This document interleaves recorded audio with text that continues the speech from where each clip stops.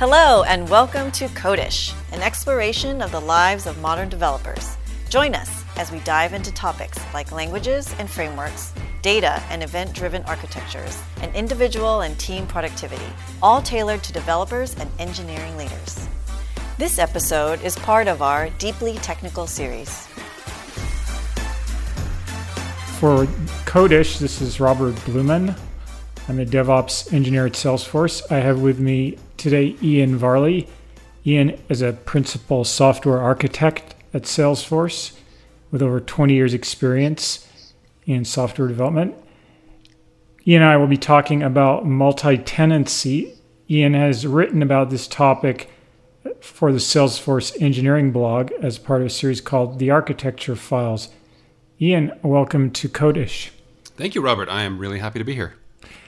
We're going to talk about multi-tenancy. Let's start off with a definition. What is multi-tenancy? Oh, well, that's a great question. The way I like to describe it is, I think everybody understands sort of naively that software is all multi-user, like that there's, lots of different people using the same software at the same time on the web. If you and I are both using Gmail, for example, then, there's not a separate Gmail program running for you than there is for me. And so most software you interact with is multi-user. Multi-tenancy takes that kind of to one more level, which is to say that there are groups of users. And these groups might share information amongst themselves, but the group is completely isolated from other groups. So you can think about it almost as a group mode for multi-user software. That's, I think, the simplest way to sort of describe what we mean from a software perspective about what multi-tenancy is. When you talk about multi-tenancy, is the tenant one of these groups? Exactly right. The tenant is the group, and that can take a lot of different forms. But for a company like Salesforce, we kind of have the brand of multi-tenancy that we use has each paying customer, say, of Salesforce. What they're paying for is a tenant and a bunch of individual user accounts within that tenant. And so that's their sort of private area of data. So now that sometimes maps to a single company. That's sort of the most obvious case. But there are bigger, more complex cases where one company who is a customer of Salesforce might end up actually having 3 or 4 or even more independent tenants because for some reason they need to keep groups of users separate from each other for, say, compliance reasons or international law or something like that. So it doesn't always map exactly to a legal entity, but yeah, that's what I mean when I say tenant. That's the group. To give some more concrete idea, what we could be talking about, how many users might a tenant have in a large enterprise software multi-tenant system? Yeah, I don't think there's any particular right answer to that. I mean, we certainly have very small tenants that have 1, 2, 3, 4 users, small independent companies. We probably also have individual tenants that number in tens of thousands of user accounts within a single tenant. And so it really, there's no inherent maximum at that point. It's just sort of whatever your software can handle, I suppose. You bring up Gmail as an example of a multi-user system. I believe when I use it as an individual, it is multi-user. There is the corporate Gmail client where everyone at Salesforce is on Gmail and we can calendar each other. And if you try to send a document to somebody outside of Salesforce, it'll say, hey, you're sending this to someone outside of your org. Would it be fair to say that corporate Gmail or corporate G Suite is really a multi-tenant system? Yeah, I think that is fair. I think the boundaries are probably a little bit more porous there. You can choose to share data with people outside of your organization in the corporate Gmail world. Whereas I think for a system like Salesforce, I guess I should mention, like, tenancy is a very basic concept within the Salesforce systems. And so there really aren't mechanisms in place, and this is very, very conscious, this is by design, there really aren't mechanisms in place that allow you to directly share information from one tenant to another. And that's, when we think about multi-tenancy, there's like a small set of principles that we think about in terms of why we do it and what we want to get out of it. And the first, kind of the most important principle of multi-tenancy, as I think it would be in just any multi-user system, is the principle of isolation, right? You really you want to make sure it's very, very difficult, if not downright impossible, for people to accidentally or with bad intention move data across the boundaries of tenants, right? So if you think about single user Gmail as a system, if it were if there were a special API call you could make that would go get my email, that would be a big security hole, right? And so, so likewise in a multi-tenant system, we want to make it difficult difficult or impossible for bad actors to get at the wrong tenant's data, for a tenant to accidentally get at another tenant's data, and perhaps more importantly, we want to make it difficult for our engineering team to make mistakes of one type or another that accidentally do the same thing. In other words, it shouldn't really be possible for an engineer to check in a bug that all of a sudden has a different tenant reading my tenant's data.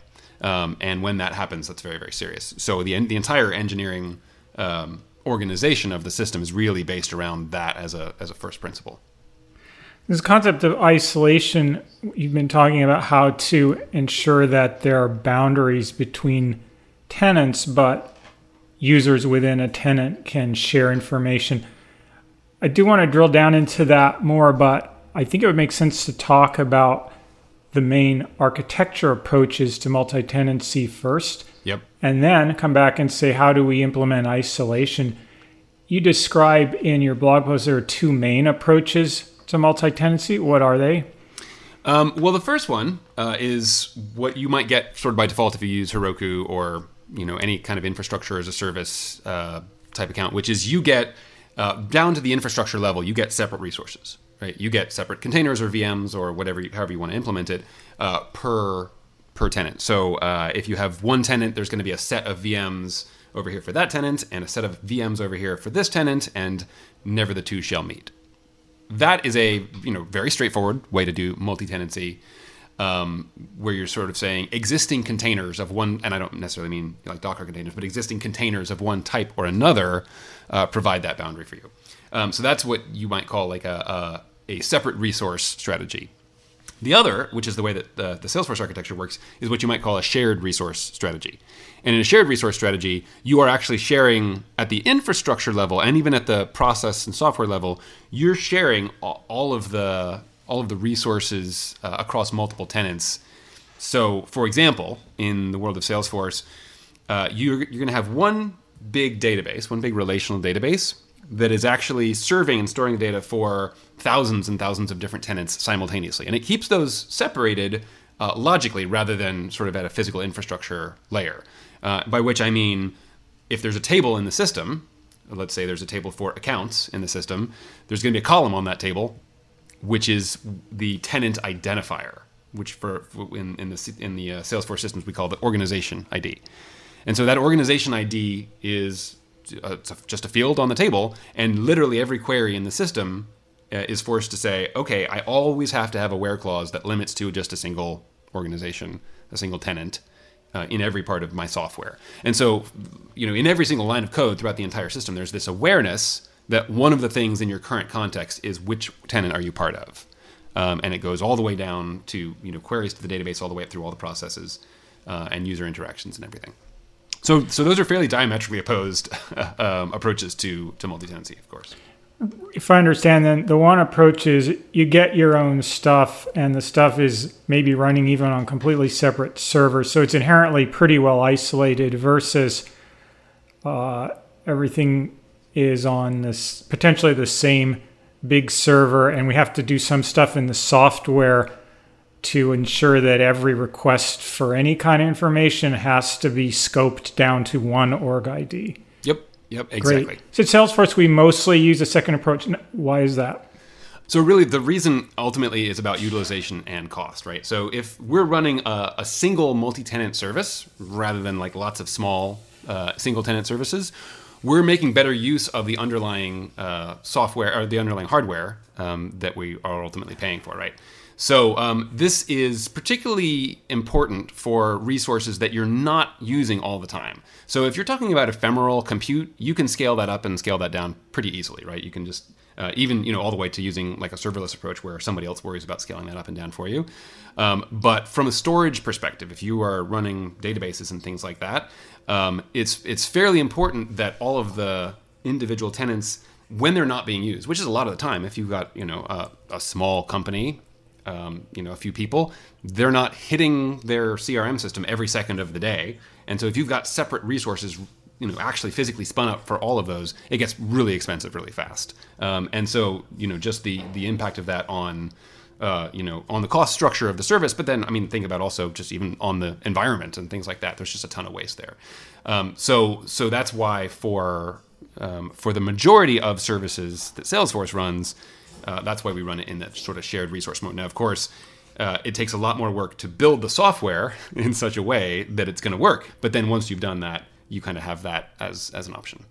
Is it also the case that from an ops standpoint, it's easier to manage one really big database than, say, 5,000 small databases that would all need to be backed up and query planned and tuned?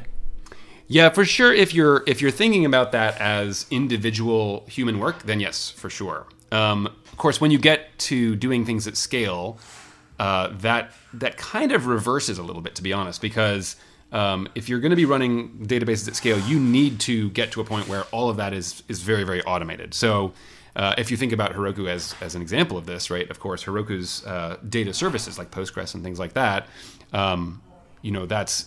that is tractable at that scale with millions and millions of databases running because it's literally all automated, right? There is no human that's sitting there pressing buttons and doing all those things. That's not really a compelling reason to go one way or the other. You have to get to a level of automation that matches your scale in either case. And so certainly in CRM Core, with the level of complexity of the relational databases that we run and the scale of them, there is a fair amount to do, just in terms of operational work that's difficult to automate. But at this point, we've got a lot of automation in there just so that we can run at the scale that we run at. So we've been talking about as if there is one great big relational database and all the tenants are in it, but relational databases can only scale out so much. How does this approach horizontally scale when you have a very large number of customers as we do at Salesforce?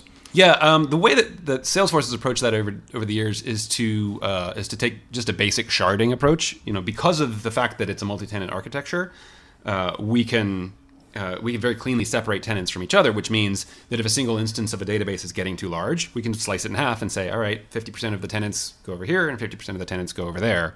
And that's more or less been the way that the company has scaled since the beginning. For the first few years, I think there really was just one big database, but it was pretty quickly clear that was going to have its limits, and so they started sharding that into more and more. They're called we call them instances, and so there are a whole bunch of instances of Salesforce now that are identical from a software perspective, identical more or less from a hardware perspective, and then just have different subsets of tenants on them.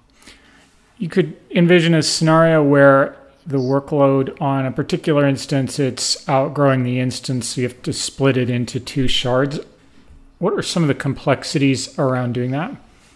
Yeah, that's one of the interesting, that's one of the principles actually that we think about when we think about multi-tenancy, which is that if you're going to run an architecture like this, it's really important that moving a tenant from one place to another can't be a difficult thing to do. It can't require a whole lot of human intervention. It has to be easy. It has to be, it can't involve downtime or a whole lot of downtime. And it needs to be very reliable. So, scalability is one of the angles where you might want to do that, right? Where you say, oh, well, this tenant or this group of tenants has been sort of organically growing, and the hardware that they're hosted on is not good enough anymore, and we need to move them around. That's a totally valid reason. There are also other reasons why moving individual tenants has to be kind of a first-class operation, has to be easy. One of which is just basic hardware refresh. Like if you're running in data centers, then you have machines that are on lease. Those leases come up for expiration every so often, and you just need to refresh them, right? You need to move to new hardware. So for that reason, you need to be able to migrate large groups of tenants together. And then there's actually another potentially even sneakier reason why we need to move tenants around, which is what I like to talk about as product interaction latency. So, let's say you're a customer and you're in Japan, and you're, running against an instance that is based on the East Coast of the U.S., you're going to have pretty poor latency on a request by request basis, right? Every time you do that, it's traveling across the world. So for that reason, we spin up physical resources in lots of different geographic regions, and so we might want to say, oh, actually, let's move your tenant closer to where they are, to where the users are actually accessing us from. And that can be kind of complicated. I mean, you might say, why not just put it near them in the first place? But it's a constantly changing picture. Like where we have data centers is always changing. Where our customers have users is always changing. There's mergers and acquisitions and all that kind of stuff. So for that reason, it's really important that just picking up a tenant and moving it somewhere else has to be just a first-class operation. With a system that has customers on it, and we're in a lot of different time zones, you have people doing reads and writes. You offer some kind of consistency model. You have messaging or events coming into a system. Is it necessary for Salesforce's use cases to be able to migrate a tenant across instances without the tenant seeing any downtime or weird consistency violations? Well, the latter, 100%. If we have weird consistency violations, that violates a lot of the basic trust that our customers have in our product. It's a pretty complex product or set of products that has very nuanced interaction patterns, and people build really complicated stuff on that's very mission critical. And so if things are broken from a consistency perspective, like you wrote these 3 records, but now only 2 of them are around, then that's a big problem, right? And so that's kind of that's a first class concern for us is the correctness and consistency of the data. And then as for our customers, of course, especially some of the larger customers, as you get in particular, like in the world of service, like we have a product called Service Cloud where you can run call centers and things like that. And as we get into bigger and bigger customers, we're increasingly seeing customers that absolutely need 24/7. And so we're certainly striving for getting to a point where moving a tenant is a zero downtime operation. We have also, because of the complexity of the product, kind of let the cat out of the bag a little bit in terms of what we're allowing our users to do, just in terms of how complex operations can be. And so it's really difficult to have both of those things, right? It's really difficult to have a complex relational database that's updatable in real time and can have extremely complex transactions on top, and to say, by the way, I'm going to be able to, without any downtime, atomically and transactionally move this to a physically different geographical location when, the data in question could be petabytes of data. Just you put all those factors together and you've sort of got a recipe for impossibility. And there's interesting things we're doing, tons of interesting things we're doing to kind of reduce that window of how much downtime do you really need to take. So, for example, we've got a tenant migration process that works in these 2 phases, where first it identifies data that is not changing, and it moves that in bulk without the tenant being offline, and simultaneously keeps a record of what changes they are making. And then there's a second phase when we say, okay, now take the tenant offline for as brief a time as possible, catch up all those most recent changes, and then turn them back on in the new location. So there's lots of interesting tricks that we play to try to get that to be as small as humanly possible. But at this point, we are for sure still in a point where we can't just atomically flip a switch and say, hey, at 1 second you're operating on the East Coast of the U.S. and the next second you're in Europe. Like we're not able to do that just yet. You brought up the issue a little while ago, and I pushed it off about isolation. Now we have some fundamentals of the architecture. I'd like to drill down into how Salesforce implements isolation when tenants are using the same underlying storage systems. Mm-hmm. Yeah, and it, at root, it's really kind of as simple as I said before. Of course, nothing's ever that simple, but a lot of the product is backed by a relational database.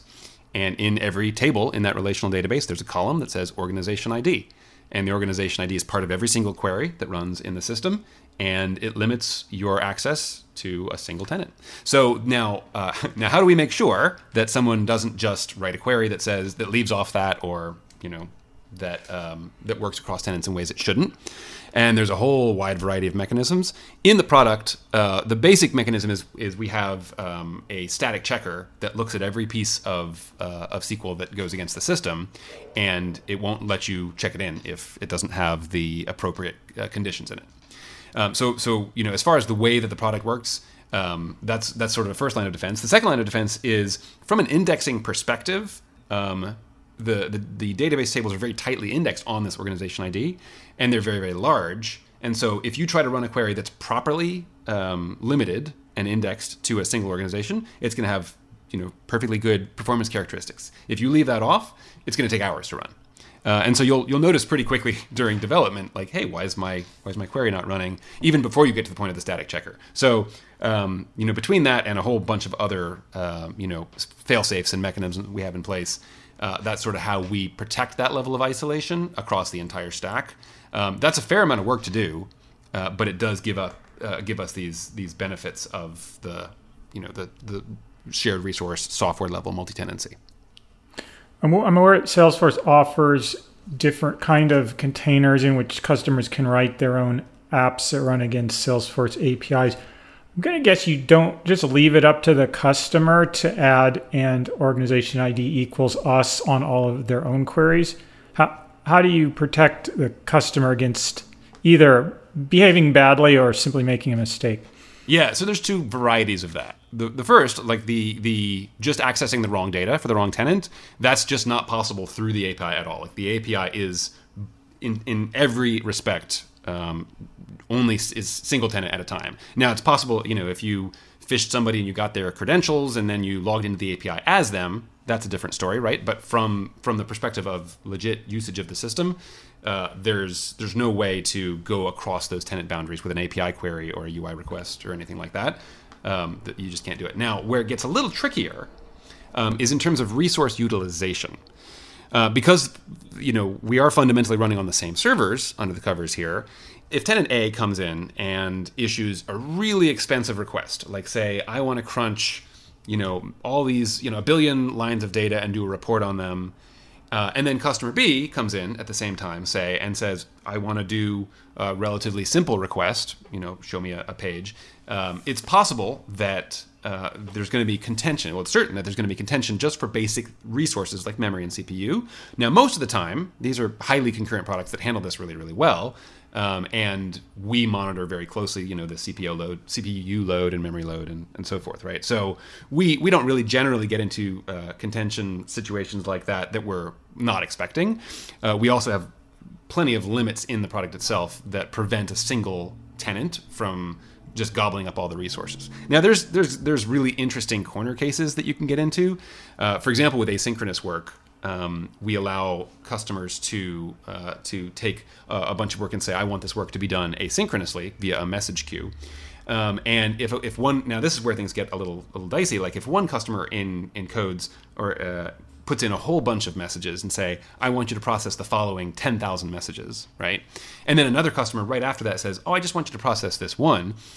There's really interesting questions about fairness there. Is like, well, you'd like to do things in first arrival order as a general principle, but in a case like that, should you be interleaving those requests for different tenants and say, okay, we'll do the first 1,000 from tenant A, and then we'll take a little break and do the one from tenant B, and so forth. And this kind of fairness computing can get really tricky, and it's one of those things that, because we've opted for software level multi-tenancy, we don't have an easy out there. We have to actually answer all those questions ourselves. There have been a number of attacks on single servers in the last few years, the Rowhammer type things that enable. I've shown that there are ways to leak information in multi-user systems. Is that part of the threat model for Salesforce's multi-tenant system? Yeah, oh, for sure.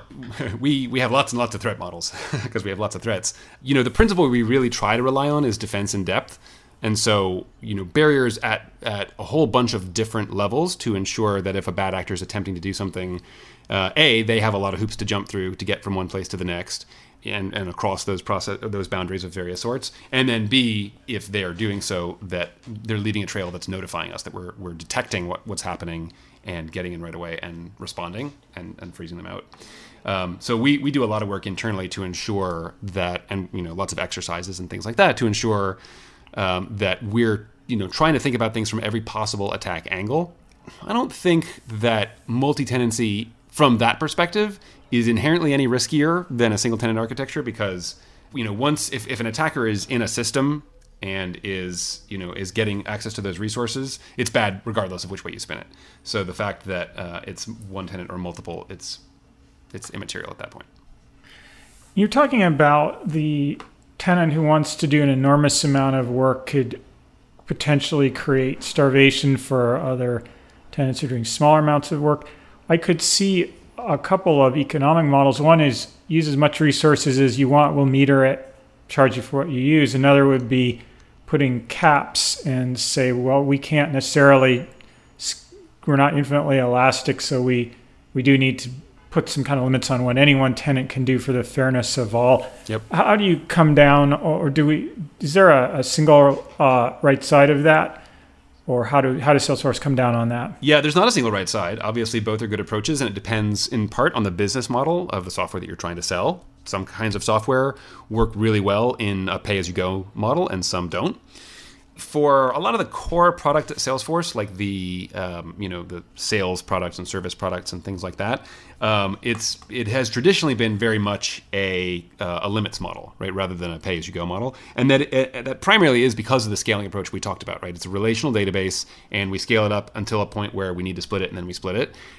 So it is not internally elastic in that way, where we could just say, oh, sure, if you want to use 100 servers worth of CPU in the next hour, you can go for it, and we'll just charge you for it. We just don't have that option, just architecturally, in the core model. Now, there's plenty of other parts of Salesforce that do that do exactly that. Salesforce is a really big company and has a lot more than sales and service. There's marketing, and there's commerce, and there's collaboration, and there's API connectivity, and a whole bunch of other things, right? So that's going to vary pretty widely from one part of Salesforce to the next. Like, for sure, I mean, as you know, in the Heroku world, it's very much the other model, right? Where we say, oh yeah, if you want to spin up more dynos, you should absolutely do that, and you'll get a bill for it. So as in every good question in software engineering, the answer is it depends. You have talked about Salesforce running on first-party data centers. How would public cloud possibly change your answer to that? Salesforce runs in public cloud and first party. We have public cloud instances today that run on various different public cloud providers. Fundamentally, that has the potential to change the game, right? But what it really comes down to is what is what's the mode in which you're running the actual software on for the individual tenants. So if you're still running in a massively multi-tenant fashion at the software level, then your ability to do that is a little bit more limited, right? You still have some of the same constraints. You still have to think about it the same way in terms of taking large groups and splitting them and migrating them and things like that. Given the same architecture that we have, it doesn't inherently change any of those things. Where it does start to become really interesting and really transformative is it gives us a lot more options in terms of, I guess I would say, the sizing and the shaping of pools of tenants that live together in an instance. It allows you to be a lot more responsive with that and say, oh, based on the growth of an individual tenant, we have a shorter lead time to spin up a new set of infrastructure that allows us to handle just those requests. And again, as I said before, Salesforce is lots of different architectures all in one. And so there are certainly aspects of the Salesforce architecture where that elasticity of public cloud is turning out to be extremely important, even today, in our ability to, serve really spiky workloads in the way that we handle commerce sites or the way that we handle marketing. Some of those more seasonal workloads, that's already turning out to be exceptionally beneficial. But to be clear, if the question is, what does Salesforce do in X? The answer is both, or all of the above, right? Because we have just so many different parts of the product. going to change the subject a bit here. What if this super really big important customer, they have this one thing and the way the system works now, it doesn't quite do what they want. Could you just do this one-off for them? That is an excellent question. Early on in the process of going down the road of software level multi-tenancy, we came to a fairly important realization. You really need a certain level of isolation at the conceptual level, or independence, I guess maybe is a better word for it, in terms of the way that the software behaves differently for different tenants. So we could very easily long ago have said, oh, we've got a big deal on the line, but they really need this feature to work differently than it works for everybody else. So would you mind just forking the system and having one version for them and one version for everyone else? And very early on, we answered that type of request with a very emphatic no, absolutely not. And there's a whole host of reasons why we don't want to get into that situation of forking our code. It makes life harder. It makes life harder for our engineering teams, right? Which of course then ultimately makes life harder for our customers, because we'd be running, instead of one service, like several slightly different services. So that really kind of wrecks our ability to move quickly and innovate. And if you think about software as a service in general, one of the big advantages that software as a service has over packaged software is just the amount of time that we spend on maintenance and patches and testing of old custom versions, right? So that's a whole lot of work that we don't want to have to do, because we want to be putting that work into innovation and new features and so forth, right? We also, it's really important that we don't get into a situation where a single customer needs to have that level of control either over the code or over the release schedule, right? Because when we think about the way that we release updates to our software, if a single customer's needs can force us to stay, say, on an older version for some arbitrary amount of time, or dictate other parts of the schedule, that can cause a whole lot of complexity for us. And so it's kind of almost as bad as a code fork, right? So really good multi-tenancy practices require us to keep our engineering pipeline totally independent of the needs of any one tenant. We just absolutely need really clean lines there. And the way that we then kind of work with that is, since Salesforce is a platform, if there's custom things that an individual customer wants to do that are different from somebody else, that's absolutely fine. They can do that inside the software rather than changing the software. By which I mean that a lot of the software is metadata driven at two different levels. One level being, there's just a lot of configuration options you can choose. You can turn functions on and off, and you can change the way things appear, and you can change who has permissions to what, and at lots of different levels. But it's also a customizable platform in terms of metadata at the user level, because they can write code. They can come in and say, oh, when you save the following object, run the following code, and it'll change.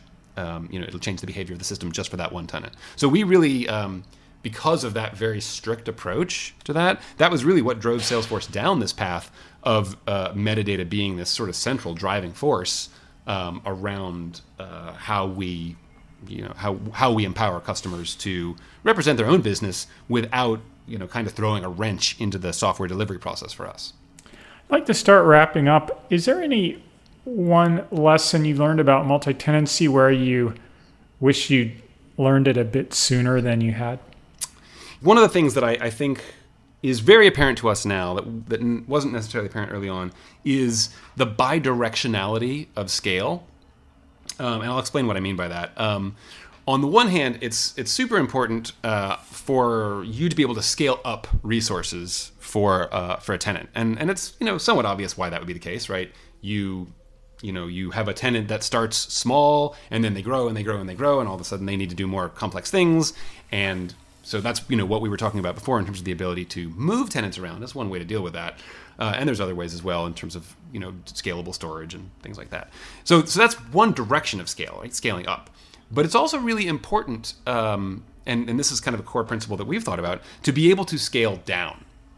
So we were talking before about the cost structure of serving the architecture. And so if you think about it, in any kind of system, but a particular system like Salesforce, there's eventually going to be lots and lots of small tenants. And why is that? Well, there's a whole bunch of reasons. For one thing, the way that the sales cycle works for enterprise software is, if you're a CTO for a big company, you don't just swipe your credit card and start paying for a fully loaded system somewhere, right? There's kind of this complicated dance where the two sides spend months working together, building customized demos, making sure that the systems are a really good fit, all that stuff. So that means, because of the way that a sales funnel works, there's just going to be a lot of demo environments, and there's going to be a lot of these sort of small tenants that they need to be extremely cheap and resource efficient when you spin this up, especially considering that a whole lot of them are going to be idle most of the time, right? So if you think about that means overall our systems will be dominated by mostly idle tenants, right? And so we need to take that into account when doing cost planning, and that really ultimately, that need to scale down to lots and lots and lots of small tenants is one of the real reasons why the software level multi-tenancy approach that Salesforce has taken really shines, because it's our way of saying, new tenant creation is super, super cheap. It's a few rows in a database somewhere and you're off to the races. So that's a thing that I think if you're starting on a new project in terms of tenancy, a lot of times you might think to yourself, well, the infrastructure level tenancy is absolutely fine because we don't have to do any work for it. We're just going to spin up separate VMs and containers for each tenant, and we're off to the races. And you really need to look at what the requirements of your process are going to be and ask yourself, am I ultimately going to be dominated by lots and lots of small, sandbox environments and demo environments and Scratch organizations and things like that? And if so, how do I make sure that that's not the dominant term in my cost equation? And so that is a thing that I'm glad so it's kind of the opposite of your question. I'm glad we got that one right very early on, and it really was sort of predicated the way that the system ended up working from a business perspective over time. And that's the advice I guess I would generally give to someone who's thinking about this question. You could have an enormous number of old, archived, defunct, or otherwise idle tenants, and they cost you almost nothing, is a few rows in a few database tables. Am I understanding that correctly? Yep. Do you have any data on what proportion of all tenants would fall into that close to zero cost category out of relative to active? No, I don't. I don't have data on numbers. As far as the resource utilization of the system, obviously it's not much, right? Like the resource utilization of the system is dominated by active tenants because they're the ones who are doing things. It's almost something that we don't really have to pay that much attention to in terms of numbers. But if we had a different architecture, we would be paying a whole lot of attention to how many idle tenants are there and how much are they costing us and so forth. But the answer to us right now is it's basically free. So. Okay, Ian, it's been a pleasure talking to you. Thanks so much for coming on the podcast. Yeah, Robert, thanks so much for having me. It was a real pleasure talking to you. For Codish, this has been Robert Blumen. I've been speaking with Ian Varley. Thanks for joining us for this episode of the Codish podcast. Codish is produced by Heroku, the easiest way to deploy, manage, and scale your applications in the cloud. If you'd like to learn more about Codish or any of Heroku's podcasts, please visit heroku.com/podcasts.